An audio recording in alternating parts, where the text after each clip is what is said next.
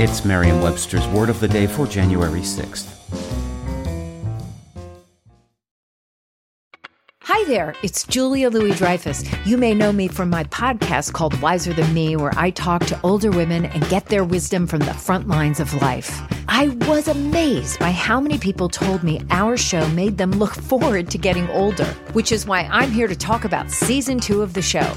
Sally Field, Billie Jean King, Beverly Johnson, Ina Garten, Bonnie Raitt, just to name a few. All hail old women. Wiser Than Me Season 2 is out now from Lemonada Media.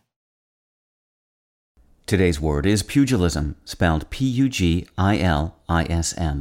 Pugilism is a noun that means boxing. Here's the word used in a sentence from the Seattle Times by Dwight Perry.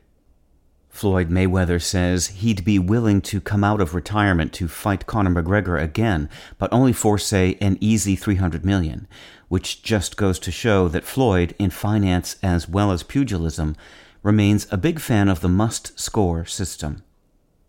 The sport of boxing had its Olympic initiation more than 2,500 years ago in the 23rd Olympiad of 688 BC.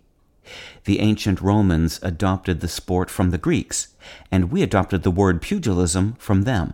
The Latin word pugil means boxer. The word is related to the Latin word pugnus, meaning fist. Boxing faded out with the decline of the Roman Empire, but resurged in popularity in the 18th century.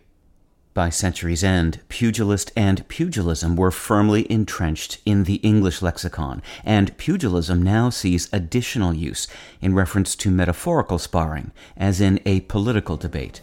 With your Word of the Day, I'm Peter Sokolowski.